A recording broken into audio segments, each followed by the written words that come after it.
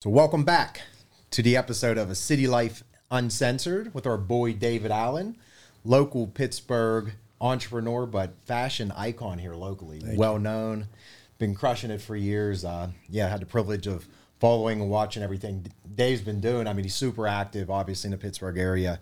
So, welcome. Thank you, guys. I appreciate you having me here. And likewise, I've been following your journey as well for years. And it's I just enjoy people being successful, and I enjoy people building culture. And I've noticed you guys do a very good job at that. So it's fun to be here. So appreciate that. Yeah, it's quite exciting for me to have you here, too. Again, following your journey. It's cool to hear you say following ours, but I get jealous every time I see the cool photos of you making these sweet suits for all the celebs and I grew up watching WWE wrestling, and I know you got a bunch of them as clients. So I'm excited to kind of dive into your story and provide to our listeners a bunch of good content about how you've grown your business and what you're doing. Something totally different than real estate, which we talked about, is going to be super cool for us and for everybody here, man. So let's get rolling here, bro. Absolutely. I always like to start off with the come up, as I call it, right? Like, we've all had such different journeys to get where we're at, and I'm sure we'll dive into a lot of different pieces of that. But I'll let you kind of kick it off and give us a scoop. What you got? How'd you get to where you're at, man? Yeah, so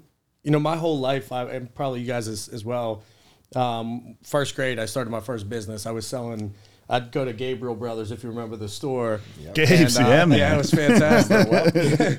And, we didn't have a lot of money growing up. And so with two siblings, my parents would take us there. My mom would take us there to shop. And I just started buying candy in bulk there. Okay. And I would take it to first grade, second grade, through all the elementary school. And I'd buy a box of Skittles for 50 cents or $1. And then flip each pack for 50 cents a pack. Yep. And then I love that so much. Fast forward, whenever creepy crawlers were a thing back in the day, I used to sell those. So I'd sell spiders for 10 cents and scorpions for 25 cents. I ended up getting in trouble, and they shut me down early on. I've just always had a knack and an interest in building and doing things. So, I've had an interesting story, no background in fashion. Everything's pretty much been trial and error. So you grew up in Pittsburgh, yeah, right? I grew up in the South Hills, a small town, Finleyville. Okay. And then I went to Ringgold High School. Okay. From Ringgold High School, I went to Duquesne University, played football for a couple years there. And my initial goal out of college was I wanted to be a stockbroker and sell stocks, move to New York City and do the whole Wall Street thing. Barely graduated college my sophomore year. I had a 0.4 and a 0.6 GPA. It was not good. I was getting ready to say we relate, but now you're back to relating with Brian over there. Yeah, I was going to say that. I my entire life, I've never found anybody that I worked for or that was a teacher in some capacity that I felt should have been teaching me, if that makes sense. Yep. I just never felt that they had the characteristics or the know-how and knowledge to be educating me. For whatever reason, I just gravitated towards learning on my own or just figuring things out. Doer. Yeah, I think there's something there that is in probably all three of us here. Is you just like to get things done. And I don't like listening to people that haven't done things, and they're the ones explaining things. So I've just had a difficult time in school, never had any interest in that. So after I kind of scraped by, I got a 2.1 at Duquesne, so I barely made it by. It was embarrassing. I almost dropped out of college and joined the Marine Corps, just because when I was failing out, I was like, this is the end. Like, you're supposed to go and get good grades, and I wasn't doing that. Fortunately, I graduated. My goal was to be a stockbroker in New York City. I got a job for Federated Investors, actually. Okay. Mm-hmm. So I worked there for 3 months. Took my Series 7 test twice, and I got a 57 and a 54, and the second failure, they just let you go. So I remember going and taking the test, and I just took all my stuff from my little cubicle, and I was like, I'm probably not going to have a job come Monday. So right out of college, I had a nice job, a good opportunity, and then I lost that. Was unemployed for about 3 months. And then I got a medical sales job right out of the gate after that. So I was super lucky. A guy I played football with in college said, hey, this startup company's looking to hire. So I just sent my resume. He was able to kind of pass and navigate that for me. So at 23 years old, I was making 35 or 40 grand a year. but I was traveling the northwest of the country. So my territory ran all the way out to Alaska, North Dakota, South Dakota. Wow, okay. So, I mean, I would just look at a map and I'd say, hey, this week I want to go try to sell stuff here. And I've been pretty much all over the country. And I knew my ticket at that point when I started seeing and understanding the medical sales world, the opportunity financially, guys making $500, $700, $1 million a year slinging medical equipment was a dream of mine. And I had cousins in the industry, so I knew a lot about that. And that's what kind of made me really get into that space. So when I took that first job, they weren't paying me well and they were taking, commissions that I was selling and kind of keeping it. But I just knew that I had to just swallow my pride and deal with that just so I can get enough experience that once you hit that 2 to 3 year mark, you can really make that plunge to whether there or you move over to another company that the commissions are higher or whatever. I'm a little bit familiar with the industry. It's a crazy opportunity, right? Yeah, it really is. It changed my life. And so after I was unemployed for about 3 months, got that medical sales job, did that for about 12, 13 months, and then I was fired again. So the second time I lost my job within a 2 year window. Couldn't sell, huh? You know what? It was crazy. I think that looking back, it was the fact that I was spending so much traveling and I wasn't bringing in that type of volume. And I should have never been traveling the way that I was. The extra day in every single spot that you went every single week. Yeah. I mean, I went to Alaska for 4 days and I had one meeting there. So it really wasn't the... So we used to, when I was at Ernst & Young, my first couple of years out of college, we had trainings and they were always local. Yep. What we would do every time was not be able to make the local training, so that we had to hit a training in another state, and then we would go to another state, and we would be travel with all the locals. Yep. Everything was free. We would stay an extra day. We'd expense everything. Like, the tricks and the trades of taking advantage of the big employers, right? Now as a business owner, you're like, you should be doing that stuff. Right. Yeah, you don't realize all those expenses. I mean, probably created so much opportunity, though. Like, just seeing even different markets, just knowing, like, being able to sell in Alaska, North Dakota, every state. I mean, that's... I bet you too, which I'm sure about to get into it, right? It probably helped you realize you're not happy, right? Yeah. So you're going to all these different places, seeing opportunity, like mentally, the reason you're doing that is you're trying to figure out what you want to do, right? Like, and I think that to that point, the travel and just expanding your horizons, it really shows you like there's a lot of stuff out there. Yeah. And I think I saw a stat the other day, 80% of people in America have never been on an airplane. What? Something pretty insane. Wow. Which makes sense. I mean, I know people, I do a lot with some charities and unfortunately some of the kids in the charity organizations haven't been 2 miles from their house.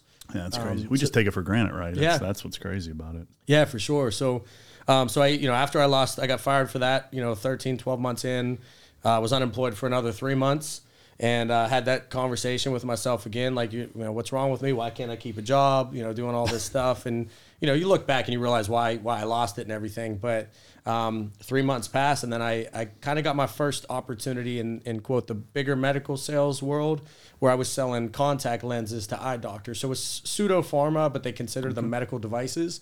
And I think I went from making 30 grand a year to like 95,000 at 24, 25 years old. So I was super happy with the growth. They give you a car allowance, all that stuff, pay for your gas. So I started making some good money and some consistent money. But also I knew in the back of my mind the big medical jobs that were out there, and that was always my goal was, hey, okay, this is just another Band-Aid. Do this for a year, 2 years. Now you finally have that quality experience to get another job. And I did that for, I think, 22 months. And then I just said, I'm just going to start looking for an opportunity and a job somewhere and try to really land one of these big time jobs. As I was simultaneously looking for that bigger medical job, I started playing around and starting companies on the side. So at that point, so now we're getting into the entrepreneurial journey a little bit here. Correct. I mean, obviously you always had the niche and the knack, and probably were doing stuff that you don't even remember that you were doing for a while. Sure. I remember him. He still says stuff that he was doing these random businesses. I'm like, what? Yeah. Yeah, you try. I mean, if you have it in you, you just try to figure stuff out. I had a lawn care company, all that stuff, and you just. But stupid me, I spent everything I ever made.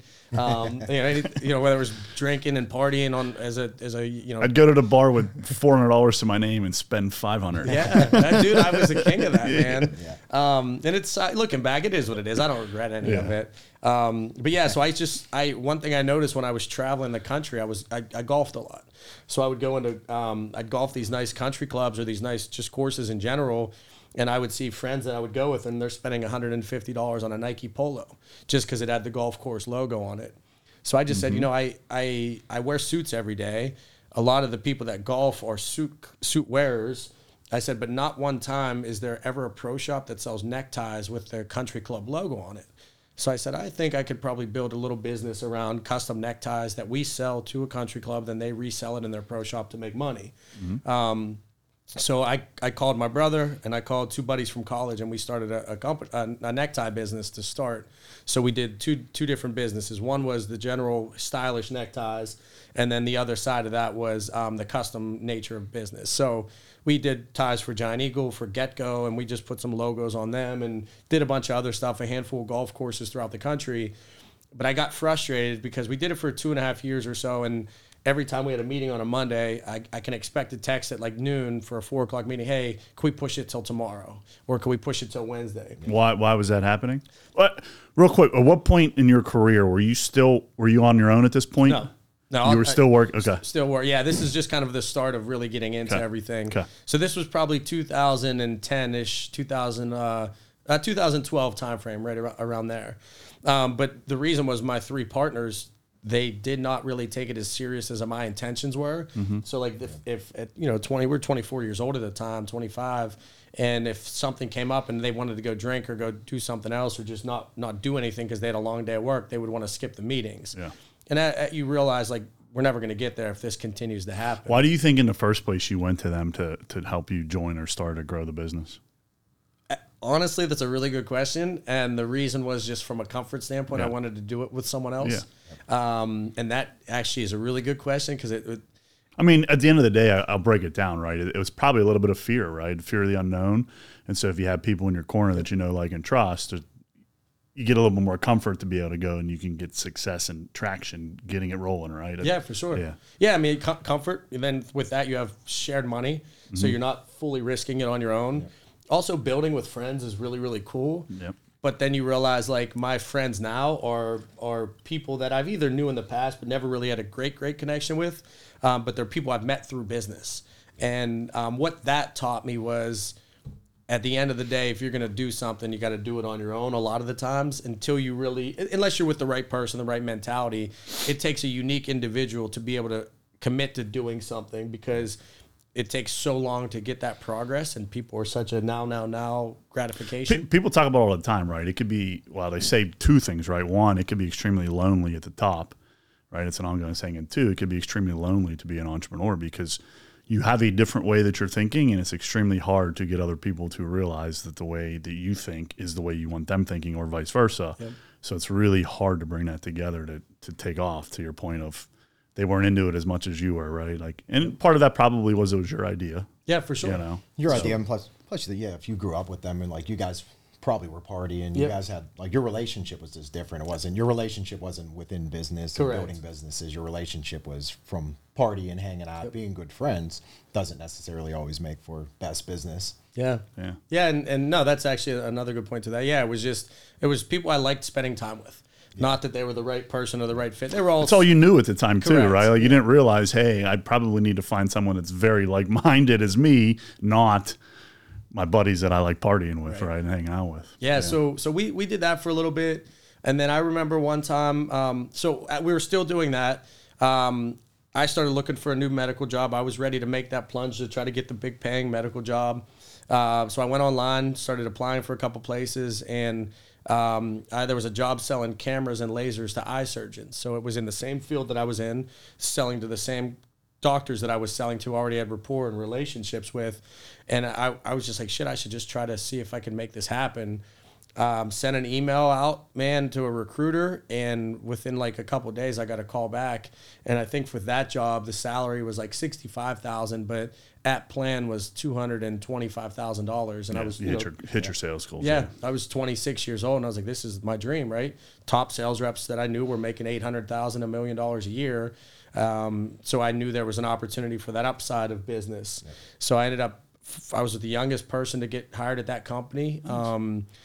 I remember going to the first like sales meeting, and I was like, holy shit, these guys are like, guys and women, like they're intelligent, like they're very savvy business people. It was a different level of quality of individual that I surrounded myself with at that point. So then I started shifting the mindset of like, all right, let's keep building this on the side. But now I have an opportunity to make a boatload of money. And So that was exciting, right? The opportunity was potentially there.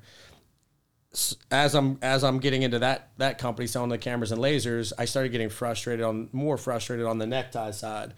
So I was wearing suits all the time. I started buying custom suits in New York, Chicago, LA, working with people that were selling to celebrities and athletes in those cities. What made you get into wanting to buy? So like, you know, I came up through having jobs, and I came up having to dress nice, and I never cared enough to go think about trying to get a custom suit. So what made you at that point in time like, hey, I'm going to go find custom suits, or I'm going to go to New York to shop for a custom suit to wear, to look, I mean. All the people I worked with. You was in an upper echelon of mentality. Look good, feel good, play good, right? I noticed that the top sales reps dress the best, and I noticed that the top surgeons dress the best. So why I would go to New York and these places was we typically would have a medical conference at a convention center in Chicago or in the Javits Center in New York. So while I was there, a couple of the guys that I would work with said, hey, I know a suit guy here. Let's go and get some suits. And that's kind of the start of that. Yep, makes sense. At that same time, I saw a necktie. Somebody was wearing a necktie on television that if you tied it a certain way, the knot was a different color. So I was like, all right, that's kind of cool, but it's gimmicky because it's one necktie. You can't switch it up. If you have a bright green knot here, you're going to know if you wore that the next day. Yeah. I was wearing the same 5 neckties every single week, 7 neckties, switching them out. So I had very little clothing at that time. So I said, I love that idea, but I'd love to take my favorite 5 or 6 neckties and turn that into 100 neckties. So shut down. I called my partners. I said, hey, I'm not interested in doing this necktie stuff anymore. I'm going to go branch out on my own. So I, hold on. How'd that go? Like I want to dive in a little bit, at least give me a sense. How did the conversations go? Like, I mean, probably wasn't just an overnight, I'm done with you, but like, are you still friends with them? Like, how did that go? Right. Because partnerships can be tough, and ending them, everybody talks about how amazingly difficult they are. And they advise you, hey, be careful getting into them because they're hard to get out of. Sure. So yeah, no, my brother was one of the partners. Him and I, we went through some stuff through our life, just like any brothers. A couple times we'd stop talking. With that situation in particular, I think everybody got frustrated with each other. Then I started seeing them doing some stuff on their own too. 4 people in a business partnership's tough too. It's brutal. 4 people, who's in charge? Kind of like, and that's 4 is really, really hard. Yeah, and we were all equal partners, so at that point, it's like it's the pointing game too, right? The two buddies of mine from college. One, we look at life differently, completely different. Shout out old loser buddy. He's since had a couple businesses that have failed, so not that I want that for anybody, but sorry for your businesses failing, bro. Then the other gentleman, man, we just kind of go different ways. Yeah. He got married, had kids, and then my brother and I. That was hard. But I also knew, like, we weren't doing anything. There was no volume. There was no substance behind it. So I didn't really take it personal. You know, I think the 2 friends of ours, it got a little conflicting. The one guy that I don't talk to anymore, him and my brother had a little bit of a big issue with each other. They disliked one another. So that was hard for me to be in the middle of that From everything that... Yeah. That kind of got a little nasty. Now looking back, it makes sense why things kind of positioned the way that they did. So it really wasn't that challenging because we didn't have anything to split or fight. It wasn't like you were doing $20 million a year Correct. in sales. Yeah, I mean, you had another job. Yeah, likely one of them had another job. Everybody did. Everyone had jobs. Yeah, so that wasn't like you guys were, like me and Casey are fully engulfed in our business. Sure. Like the split, that'd make it a little bit difficult. But I think we also own close to $80 million worth of real estate together now too. So it'd also make it a little tough. Yeah, that'd make it tough. Yeah, for sure. But yeah, so we all had our own thing, and it was just like, whatever, man. Yeah. So I went out on my own, and I was trying to come up with my first patent, and I wanted to create interchangeable necktie knots. So I called this lady that I knew from back home, one of my friend's moms. Did you have support or mentors, or like even some of the higher up sales reps that you became friends with? I mean, was there anything, or was it you just kind of like personally motivated and going? I've never had a mentor in my life. Even now, I should say there's a couple people I may bounce some things off of, and that's fair. Now I do. Up until last year, I really had nobody that I was comfortable, going back to my early point, that I was like, this person really knows what they're doing. And you got to think too, that bubble of time frame was when digital marketing really started sniffing around and getting started a little bit. So it was so new and different. At that point, it was like shelf space was a priority. So we started the neckties at a point where shelf space was a premium. In that era where it was trickling out to you slowly starting seeing the direct to consumer push on product. So it was a good and bad timing to start what we're doing with that. So I called this lady back home and I said, I have an idea. I don't have any idea if you can do it. She was a seamstress, and I said, this is the general idea. I want to have a piece of fabric with elastic around it that can go, a necktie could pop through it. You slide it up and it sits properly and it looks just like it's the knot of a necktie. So she called me 2 weeks later and was like, David, I think I have something for you. And I remember going and picking it up off of her. And that was my first, like, holy shit, like this is what I wanted. It's pretty sweet. Yeah. Yeah. And it was the shittiest thing I've ever seen. It was just, it looked like a little G-string with cheap elastic on it. And I still have it framed at my house. I have all those pieces, like the evolution of that product. Yeah. So I said, this is perfect. So the coolest thing, I love you. I mean, I literally, the G-string changed your life. It did. Yeah. It did. That's why I wear one right now. So, so we're getting on video. Come on. David Allen G-strings coming soon. Yeah, the end of this year that's coming out. So then I was like, all right, are you willing to spend your free time after you go do seamstress stuff all day to make these for me? So I built a little, crappy website for it, and I got 2 orders today. Would you make these? And then next week I'll get them for you. So I'd have to wait a week, go get them. Yeah. Then I'd get 5 or 6 of them. Hey, can you do this? Yeah. And then I just got to the point where I was like, I can never grow a business if it's taking this long to actually make these things. So next thing, and I'm now still in that new medical role. So I have a lot of stuff going on. I'm traveling the country 3-4 days a week. I'm on the road. And then I'm coming home in the evenings, weekends, doing 100% focused on creating. It is called the Proper Knot. What we're rebranding it for this year, actually. So then in the evenings, I would do work on the side projects. And one day I just got frustrated with her because she was taking too long to make them. And look, if you're going to build a business, you need to turn a product now and get that to a consumer quickly. So I just ended up buying a sewing machine, and I went to Jo-Ann Fabrics, and I just started teaching myself how to sew. Wow. So I'd freaking work all day and sew all night. There were times on a weekend I'd be getting lessons at Jo-Ann Fabrics, and there's a 70-year-old lady next to me, and I was 26 at the time. Wow. So you actually learned your business. So you actually, you can actually sew. Yeah, for sure. What a good piece of information that is. So you literally went and said, I'm going to learn how to sew. Yeah. Because if I was going to... I mean, this is why you have a good, great opportunity to really push yourself out there in the medical sales world and make a boatload of money on that side. You're over here sewing on the weekends at Jo-Ann Fabrics, learning how to sew. My thought was that if you don't know how your product works, functions, the interlacings of everything, how are you going to be able to grow it and make the product better? So, I mean, the first time I started sewing the Proper Knot, the first one took me, before I even got them, it was mistake after mistake. The first one took me 1 hour and 45 minutes to sew, and it was this little piece of fabric. By the time I actually got consistent and good enough where I was comfortable selling them, it was 11 minutes per Proper Knot. Okay. So it really shows you the challenge there. I mean, there were times where I'd sew them and then I'd stitch the final stitch and I'm like, oh shit, I sewed it inside out. Then you have to start all over. You do that 3 times for 1.5 hours each time. It gets pretty daunting for you. I would lose my mind. Oh yeah. An hour or 2. I'd probably lose my mind talking to the lady at Jo-Ann Fabrics sewing while doing it. So she's the one that taught you how to do something. Essentially, and then YouTube. Okay. I spent a ton of time on YouTube just like, hey, how do you do this? Here's the sewing machine. What do you do? How do you thread the needle? How do you do all these things? And then at that, I was in that transition where a lot of my friends were getting married, bachelor parties, vacations.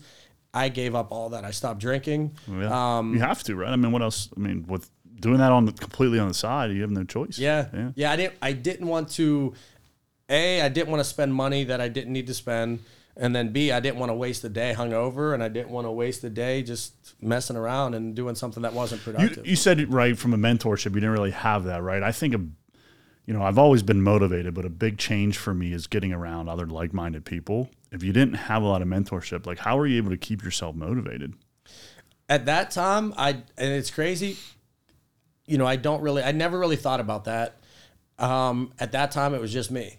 I went through a 6-year stretch where it was like me alone for a long time in some really dark, challenging times. And a lot of that started in the beginning of the suit business. I think for whatever reason, and I'm just thankful I have that in me to just keep going. Sports played a big role into that growing up and everything. I was always active in sports and captains of teams and stuff like that. And I didn't have friends that were hustling like that. It was right before the craze of being an entrepreneur. Right now, everybody's an entrepreneur, especially on social media. Yeah, hey, I'm not going to go to work today. I'm just going to sit on my Instagram, and now I'm an entrepreneur, right? That's what it is. It's crazy. Which, again, hey, cool, man. I was that person at one point, too. I just kind of kept going. But I was so alone, man, for a long time. And I guess that's probably a good segue. So after that product kept going, I'd sometimes go 2 days without sleeping. Because you're still sewing. I mean, probably the business is picking up. I mean, it's the same amount of manufacturing work that you're doing alone at this point. Yeah, correct. So I literally, man, there was a stretch where it was 2 days. I slept not that big of a deal, but slept 5 hours in 2 days. Because I had to do an all-nighter. And then the next, I was doing proper knots for Live nightclub in Miami, and all the staff started wearing them. So one of my friends works there, and he got me a contract with them to do some product. So I was like, he's like, hey, I need these as soon as possible. So I just said, all right, cool. Not going to bed tonight. Yeah. Had it done by 7 a.m. and then drove up to Buffalo, New York the next day to sell medical equipment. But the big thing was my first year in that business, I made like $236,000 or something when I was in the medical space. The second year was my highest W-2, which was like $252,000 or something. And I was 27. And then I just stopped caring about money because I was like, all right, I just sold this. Now next year I have a new quota and I'm still a good sales rep, but now the industry's changing. So it's getting harder for me to sell because competition or reimbursement was getting cut by insurance companies. So doctors were getting pissed off and not wanting to buy expensive product. And I was just like, cool, I'm just going to keep doing this and just half-ass it because if I make $200,000 a year, it's still a lot of money. You're ghosting it though, right? Where you're just doing enough where you don't get fired, you make some money. Yeah. So the one time I had a realization that I was just like, man, money's not everything. Was I had a meeting in Harrisburg and I drove out there in the morning, left my house at 5:30, and I started getting into podcasts pretty heavily back then. And that was probably a bigger mentor than anybody, to be honest with you, was the podcast. That I had so much windshield time from territory to territory that I'd never stop listening to music. I wanted to soak up education. I love it, man. And I was driving to Harrisburg, and this doctor that I was really good friends with was supposed to buy this piece of equipment, and I would have made like $6,000 or $7,000 on it. And I get there, front desk lady who I know well, she'd say, hey, Dr. So-and-so, he doesn't want to see you today. I was like, and we had a meeting set for 9 a.m. Like, he doesn't cancel. Yeah. I was just like, okay, here's my business card. Just let him know I stopped, got my car, and drove right home just because I wanted to listen to podcasts. Yeah. And I was like, man, the old me would have, there's no way that lady would have stopped me. I would have been in the back. We would have closed the deal and we would have moved on. And I just kind of stopped caring. And I was just like, I'm going to only do this when it's easy. And outside of that, I'm going to focus on my other stuff. I started realizing at that point it was time to figure something out. Yeah. So to the point of me getting suits in New York, Chicago, and so on, this is where this kind of registered was I could see the proper knot growing, but I was never going to grow that thing fast enough. My bills were $8,000 a month at that time, $7,000, whatever it was.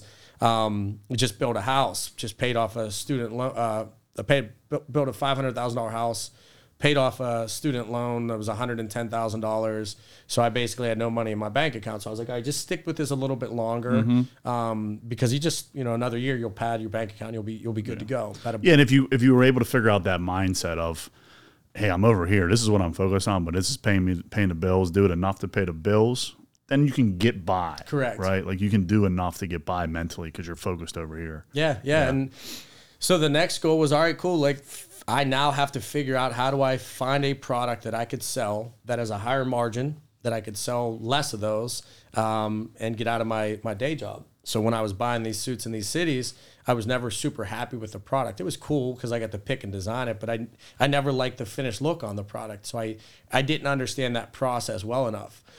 But these people that I was working with were selling to the Chicago Bears, or, in Manhattan, the gentleman was selling to a lot of like pop artists and stuff. And I was like, if this guy who's my age is selling this, like, he's not doing a good job at it, at least with me. So if he's able to do it, why can I not do this? Yeah. So I ended up going to Google and we really, really appreciate the shitty salesmen and selling suits in New York, by the way. That's right. No, I appreciate you guys with all the support, man. Yeah. that guy created you at the end of the day, right? Yeah, for sure. Yeah. So I just went home and I was like, time to get to the Google machine and figure it out again. And my goal was never to build a suit company initially. It was, I was wearing suits every day. So can I sell suits to friends of mine to make a little bit of money that I can give them a fair price suit, and then I could get a free suit off of that. And that's why I started playing around in that space. Were you going to create them, or were you going to almost just kind of create an arbitrage where you're buying something and selling it enough to create a margin and to have it? Essentially brokering a product at that point. Okay. Yeah. So I ended up finding a manufacturing facility in China. Got a great price on everything, and I was just calling a couple buddies that wear suits. I'm like, hey, you interested in a custom suit? And so 3 or 4 of them ended up buying something. I think I charged them $300. So when did you find time to call China and find a manufacturer when you're over here sewing every day? And oh, by the way, we're still selling medical sets. Shit. Yeah, it's funny, man. I've been through a lot. I was looking through my emails last night because we have some evolution happening now. I was looking at emails at 2016, 2017, 2018, and the shit we've been through is I can only imagine. Like, it's wild. So cool. It's humbling, man. It's like, it just shows you, like, just work your ass off. I mean, I literally just saw your Instagram where you were showing something where last it was like night, you handwriting or whatever it was. Yeah. Yeah. So I went to Google, started figuring out how do you broker, how do you make suits, all that stuff, find factories, and I had a couple clients in the beginning, and they were friends of mine. So I was like, all right, cool. Let's see what we can do. Yeah. Started doing that. Then the next goal was, all right, well, I'm getting my free suits now that are paid for from other people. I'm not paying out of pocket. Maybe I can pay my car this month with selling suits on the side. So the next goal came to, can I sell $500 worth of profit a month to cover my car? And then that slowly started growing, and then it was like, can I make $1,000 a month? And then you don't realize, like, yeah, you're making. You're still obviously making the necktie. Yep. So I'm still doing the neckties. I'm still doing the custom suits. Did you at least offload the manufacturing? No, I was still doing that at the time. Yeah, I think you had that over in China with the suit makers. So they didn't speak English in China, so to have that product. Not to question your story, but it seemed like you fucked up there. You probably should have outsourced. I could, man. I tried. Yeah. Because it was too custom. Well, dude, when I couldn't talk to the manufacturer on the phone because the factory that I found, their English was so bad that when they would call me, I would just have to hang up because everything was done through Skype. Okay. Yeah. So there was no way that I could teach them how to make this. I didn't know anything about tech packs or anything. Yeah, so you weren't going to be able to teach them how to make your custom necktie cover. Especially when they all vary. And I was also concerned about sending a product like that to China because I knew it would get knocked off, which it has got knocked off since I've sent it. So there was a couple schools of thought there was like, I just want to protect this in-house for now.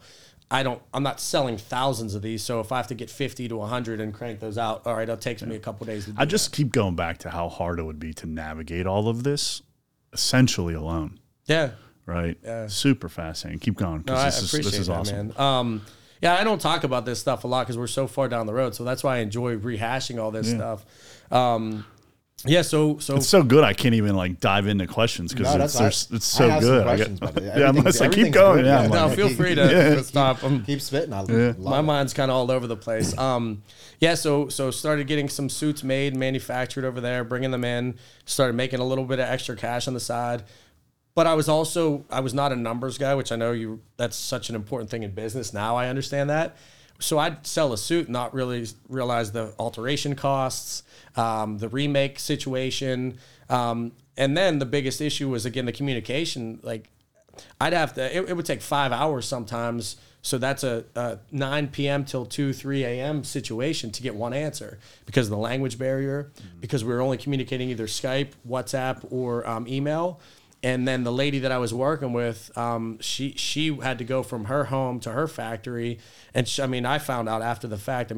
I didn't realize a lot of the culture in manufacturing over there, but they live at the facility. Yeah. And then, the gal that I worked with had a baby at the time. So she would leave her baby with her family, who was a newborn, and come to the factory to take care of orders and stuff. It was crazy. And I tried sending her extra money on the side, but the Chinese government, we experienced some really unique stuff from them shutting us down from a communication standpoint a few times. They shut the VPN off, and then all of a sudden I can't communicate to our factory. So yeah, we had a bunch of hiccups and issues there, because saying to somebody, this doesn't fit, I want to know why, because I don't have a background. So when I'd have a client that had a suit that did fit, I didn't know how to change that. Mm-hmm. So I had to rely on these Chinese manufacturers. And try to communicate. Yeah. Correct. So then it was like, I didn't know if it was an alterations issue. I didn't know if it was a manufacturing issue. I don't know if it was a customer just being a pain in the ass issue and not being truthful about a situation. So the beginning year and a half was crippling for sure. We just kept sticking with it. That was 2015. I would imagine you were technically operating at a loss. Obviously, all of it. Yeah, losing money plus your time. Yep, yeah. And I had no clue. Yeah. So that's 2015 timeframe. Had both the proper knot and the suits kind of scaling. At that time, I connected with a gentleman with the Tribune Review newspaper. His name was Justin Labar, and he worked I went to Point Park for college, but he had a radio show or a television show online, and Twitter, he had like 30,000 followers, all focused on that wrestling community. He would do a lot of the events. WWE had a good relationship with him, so they would give him some access. One of my buddies was like, hey, I work at the Trib with this guy. You should reach out to him and see if he'd wear the proper knot on his show. Mm-hmm. So from January of 15 all through 2015 and 16, every Thursday he would wear the proper knot. And I was like, this is cool. Yep. So him and I built up a friendship. This is where the suits meet, where the journey really began, was October of 2015. He randomly called me and was like, hey, he goes, WWE is coming to Pittsburgh. It was October 2015. WWE was coming to Pittsburgh. And he's like, I'm really good friends with one of the wrestlers, Titus O'Neil. And Titus loves suits. He wears them all the time. Super flashy gentleman. And he's like, would you want to meet with him? And absolutely, yeah, let's meet. So I remember going to the Marriott next to the arena, and I was supposed to meet him at like 9:30 p.m. He was coming in from Buffalo.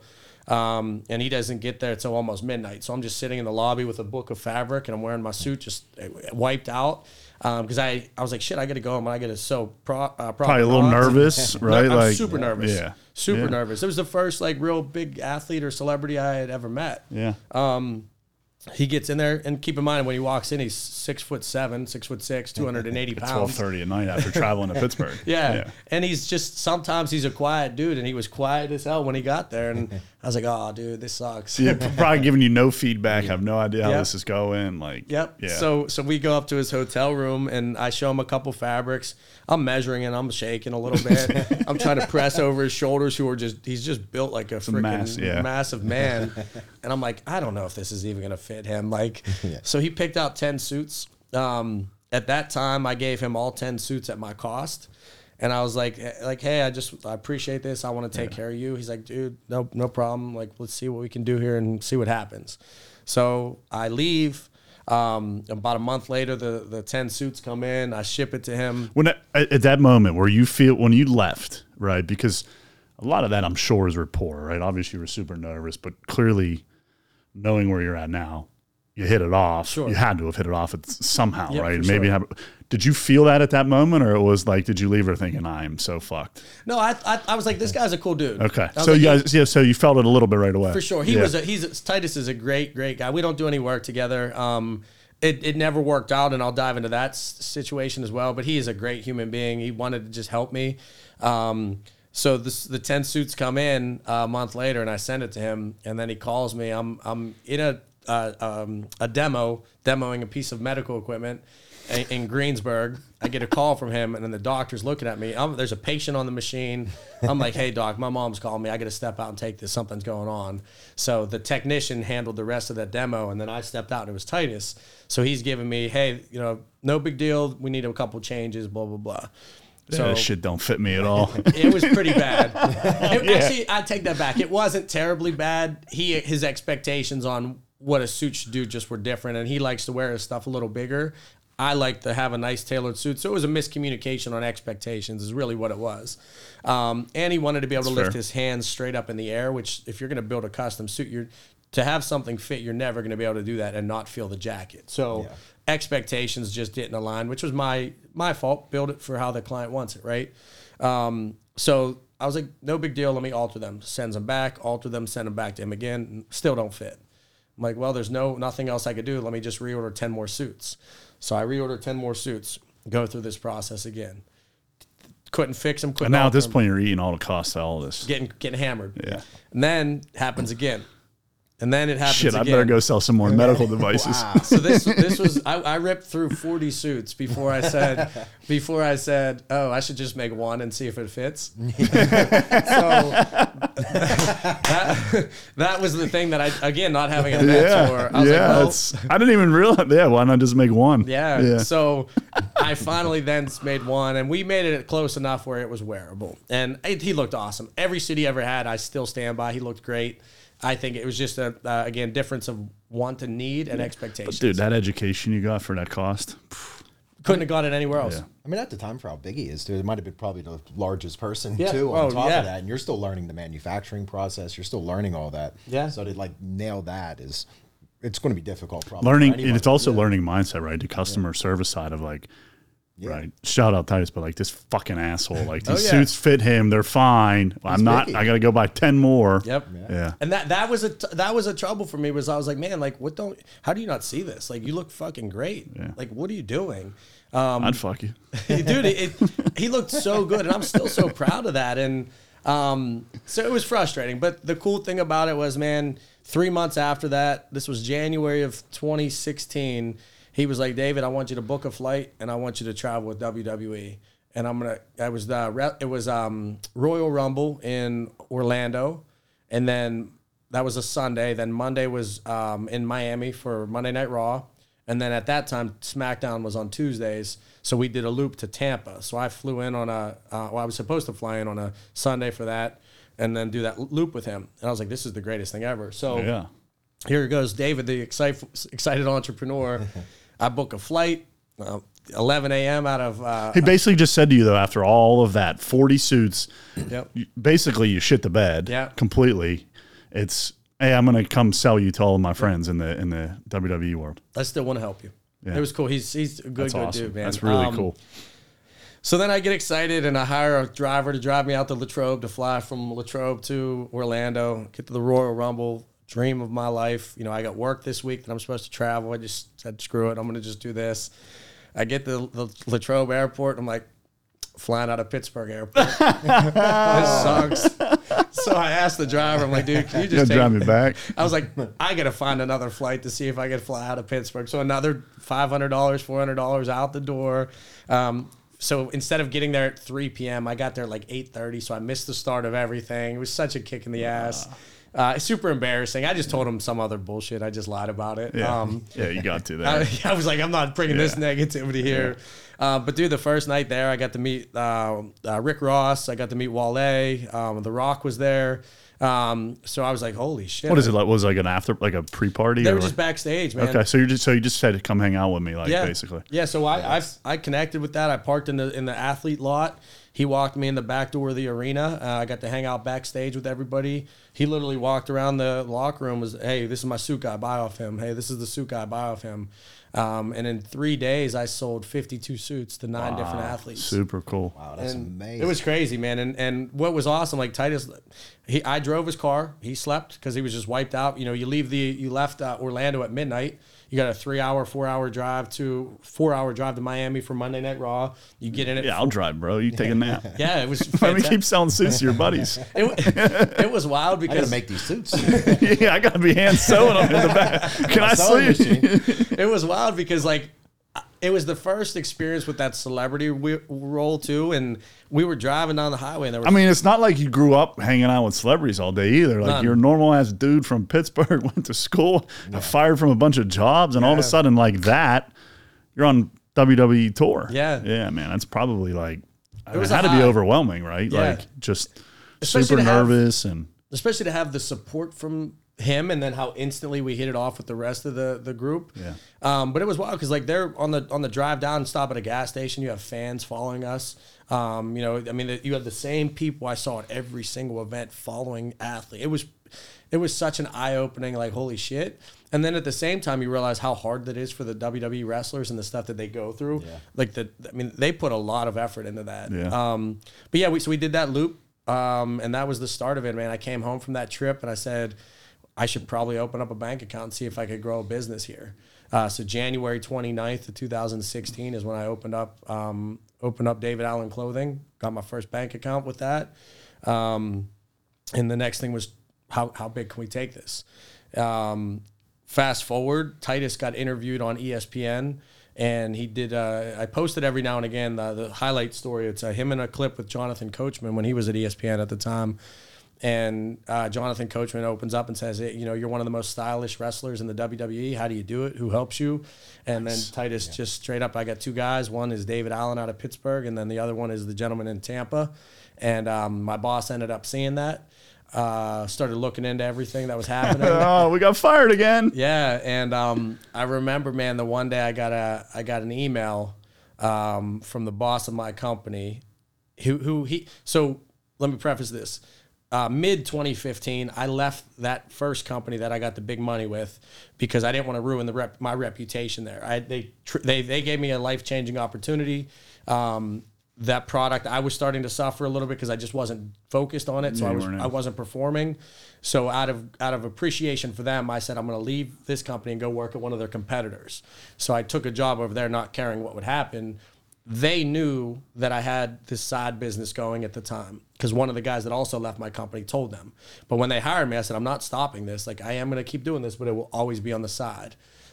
So he already had his alert for me. But you also cared a lot less at that point Correct. about them as you did your... Yeah, so I remember, man, I get an email from my old boss, and he emailed the president of the company, and he had an attachment of my phone records. And then also these email correspondence that said, you know, Joe, I just want to let you know that David said on this date he was in Pittsburgh working really hard, and refer to his email below. If you look at the cell phone tower that he hit, he was in Manhattan. He was in Connecticut for WWE. He was in Miami. Wow.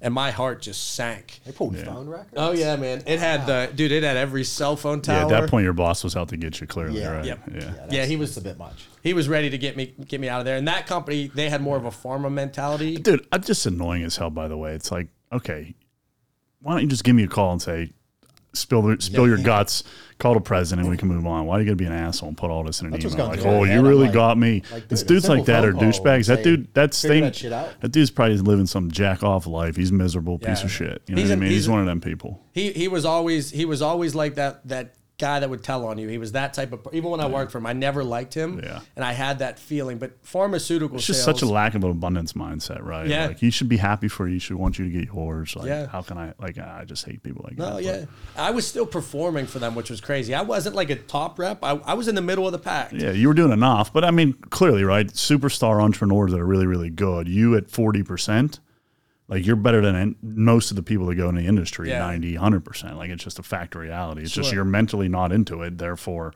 it eventually starts to slip. And, oh, by the way, we're just off here sewing neckties, sewing suits to WWE stars. You probably had some of the employees looking decent. Yeah, for sure. I'm sure they were all buying off you at that point. Yeah, we had a couple with. I tried keeping that separate. The old company that I worked for, I was selling to those guys because they were true friends of mine. Yeah, they're buddies. This group, I just never really fit in with them because I was always the outcast coming from a true big medical company, where that was more of a pharmaceutical minded company, and that's like a big brother type mindset. Pharma med, getting after it. Yeah, bro. They just didn't get along, man. It was just two different beasts. I can sell medical device better than you can sell a pharmaceutical device. We always called the pharma reps like glorified paper routes. Okay. That was kind of our shade to them, because all they had to do was go get signatures. I was like, that's nothing, man. And they weren't making the money we were making either, so it was a nice little nod to like, move on. These little bitches. So April 1st, 2016. Right around that time frame, the NFL Combine was in Indianapolis. So at that point, I didn't know I was fired. I knew I was in a lot of trouble. So I was driving out to Indianapolis in the company car, and all of a sudden, like 9:30, I tried using my cell phone, and it just didn't work.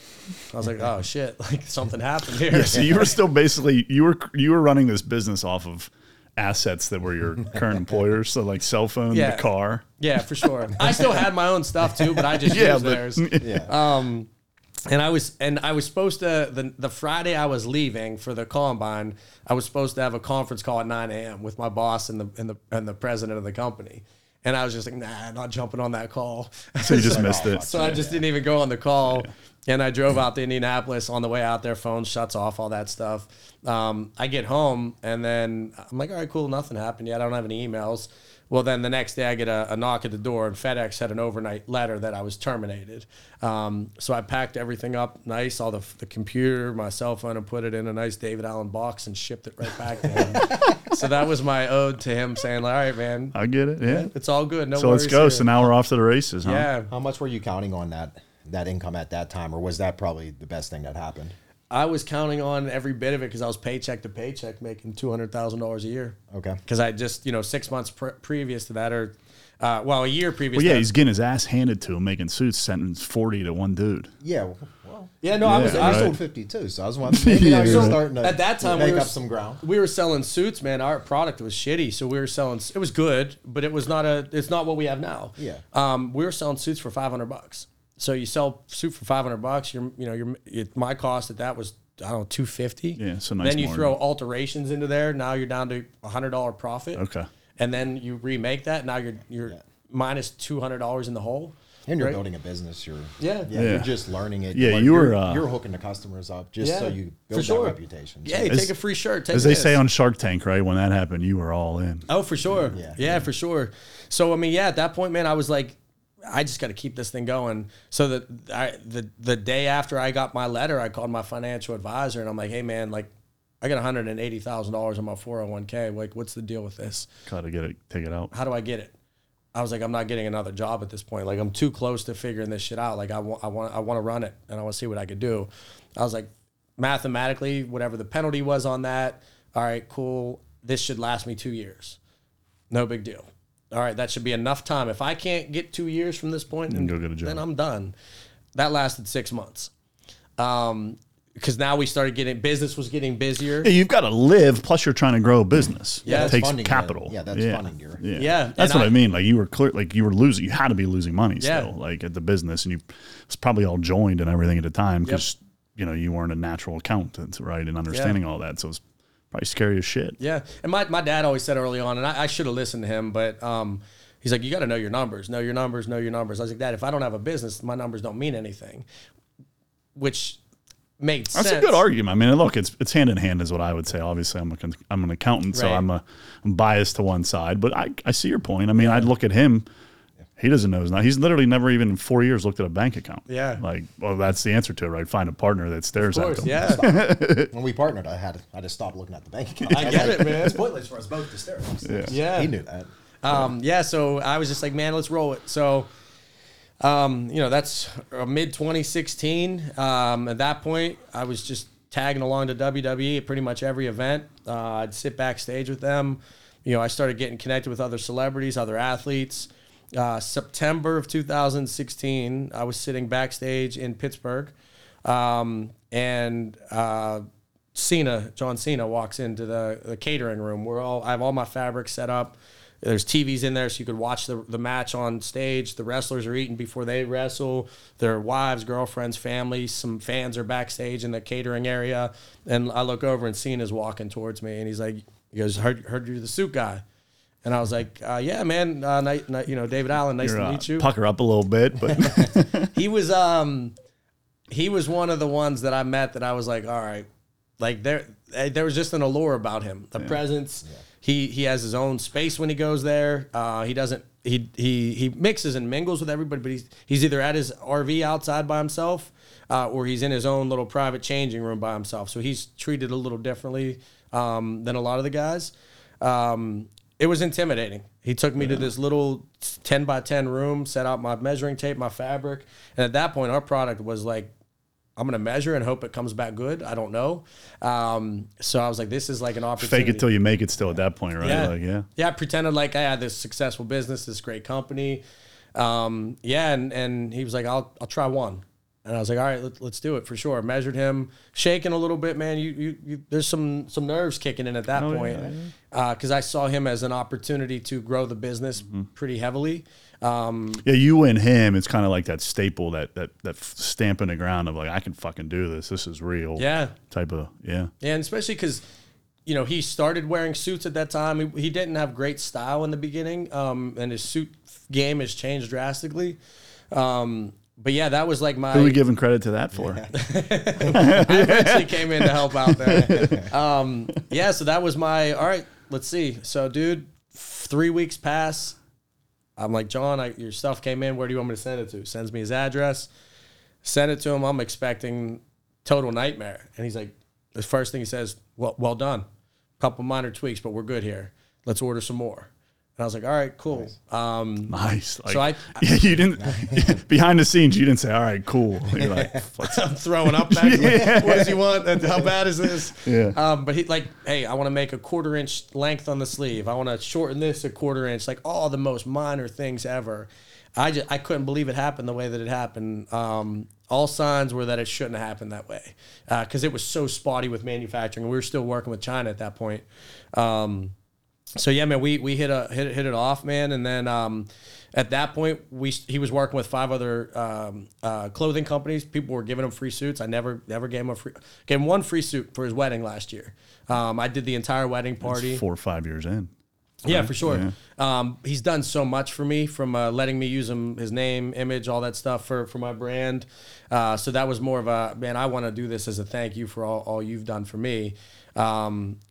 He's purchased over 400 suits off me since 2016. Wow. Congratulations. Thank you. Yeah, it's been a game changer. It's a lot of suits. Yeah. How does a dude do with 400 suits? How many do you have? 75 or so. Yeah. Something like, and I about 75. What do you do with 75 suits? Or what does John Cena do with 400 suits? That's over a year's worth of suits. Yeah, I think he just, you can't be seen too often with some of the louder stuff. So once he makes a public appearance in some capacity, you kind of got to scrap it. Yeah, I mean, after I met with John, everything really started moving. I got 2 contracts with WWE and KFC, where I turned Colonel Sanders, Shawn Michaels, and Ric Flair into Colonel Sanders. So I had 2 insane projects with that. The time I did with Shawn Michaels was one of the worst experiences of my life from a can you pull this off standpoint. Essentially, this was at the time Ric Flair had a health condition where he almost died. He was supposed to be the first Colonel Sanders that I worked with. Well, he had the issue where he was going to potentially pass away. So a week before the event, they needed it for SummerSlam or one of those events. They're like, hey, can you still fly out here? And we need to take that suit and convert that for Shawn Michaels. So I had about a 7-day window to make this happen. I'm on a flight getting a call from WWE. They're like, do you have your sewing machine with you? And I'm like, I don't take it with me. I was like, yeah, I have it. I'm good. Had no idea how I was going to pull this off. And from a time standpoint, essentially, somehow it worked out. Suit arrives on a Saturday. The event is Sunday. It was the wrong color. I went to 12 different Michaels stores through Manhattan. Ended up trying to bleach the suit in my hotel room. So I had bleach, rubber gloves, spray paint all in my hotel room. Couple dead bodies. Left it in the hall. Ended up spraying the suit, getting it to WWE on Sunday about 2 hours before the event. Somehow it worked out, but then it was too big. So then I had to try and find a tailor in Brooklyn on a Sunday when everybody's closed, and they only worked with people that they did suits for. They didn't want to alter anything. So I find one guy in Manhattan, take the suit to him. I'm like, hey, I need these alterations to take place.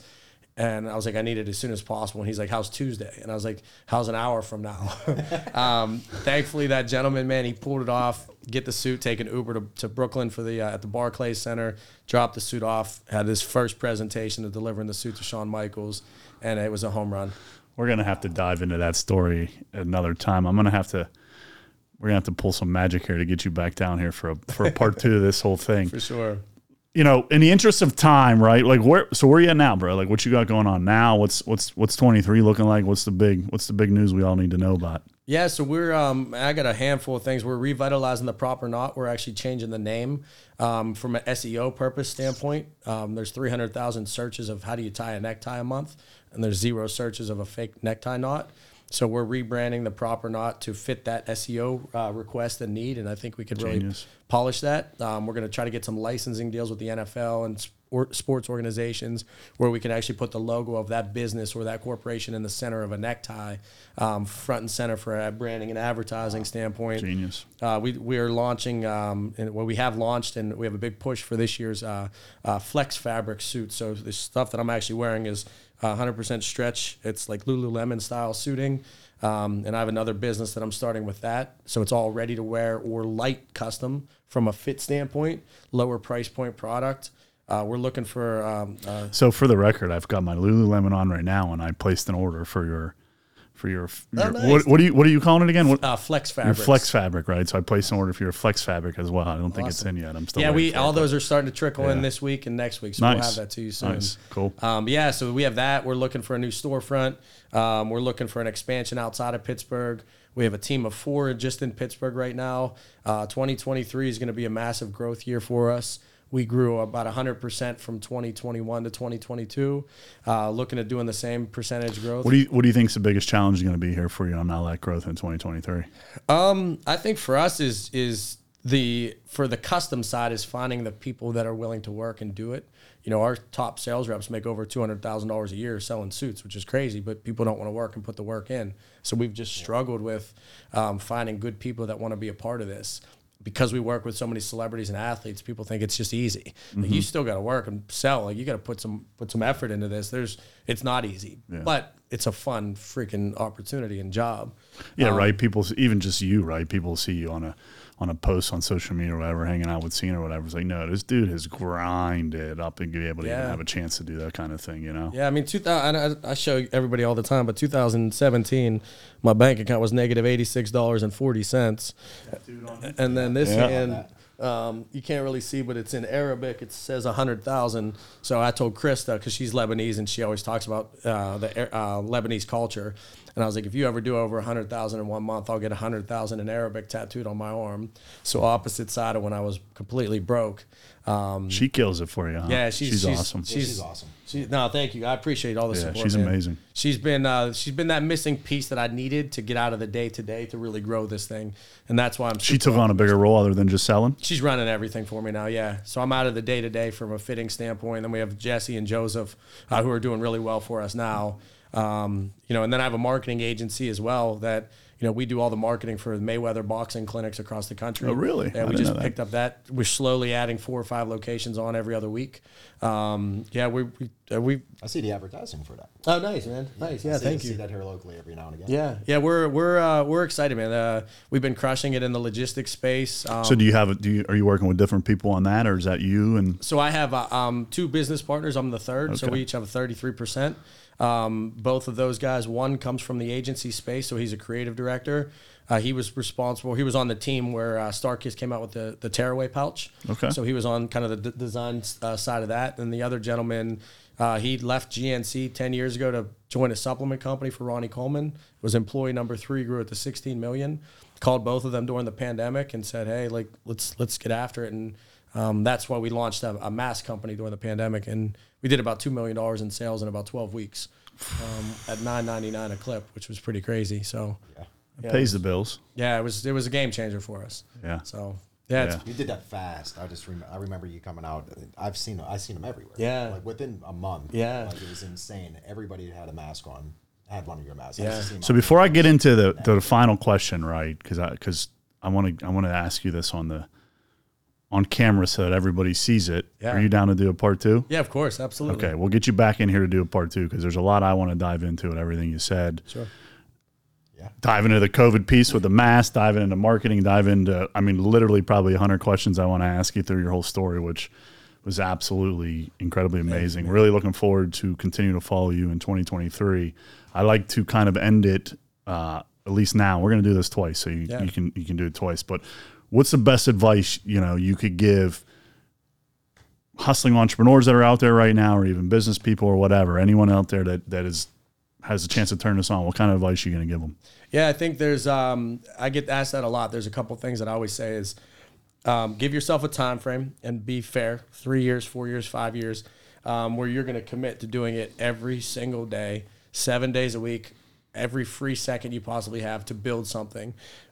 Treat people well, be respectful, provide a good product, a good service, and do what's right throughout the whole thing. Whatever happens at that point will happen. Don't let your ego get in the way. Make mistakes, learn from those mistakes. Education through mistakes is the best, most valuable thing you could possibly have. My darkest times, 2017, man, I took a life insurance policy out. I wanted to die. Had some really difficult situations, and there were times where I'd just carelessly drive my car around because I just wanted it to end. But I also knew, like, just keep going. Like, just keep freaking going, and you'll be fine. And at the end of the day, what you learn as a human being it trumps all business, anything. Like, what you learn about character, who you are, resilience, whether you make it or not, like, it's going to add value to your life. But, timing, I'm lucky. It's not all skill. Like, I'm luck. A lot of luck to be in the position that I am. Right people entering my life, the right support systems coming in, meeting people like you guys who have options to buy off other people, but you choose to support us.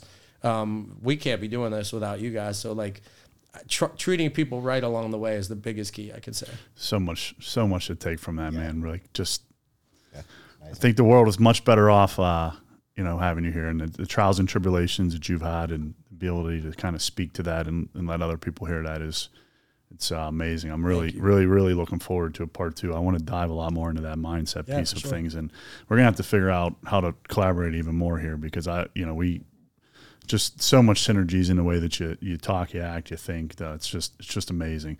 Lastly, where can we find you, man? Yeah, appreciate it, man. Pretty much all my social media is David Allen Style. And Allen is spelled ALAN. So David Allen Clothing's our website, .com. David Allen Styles my Instagram.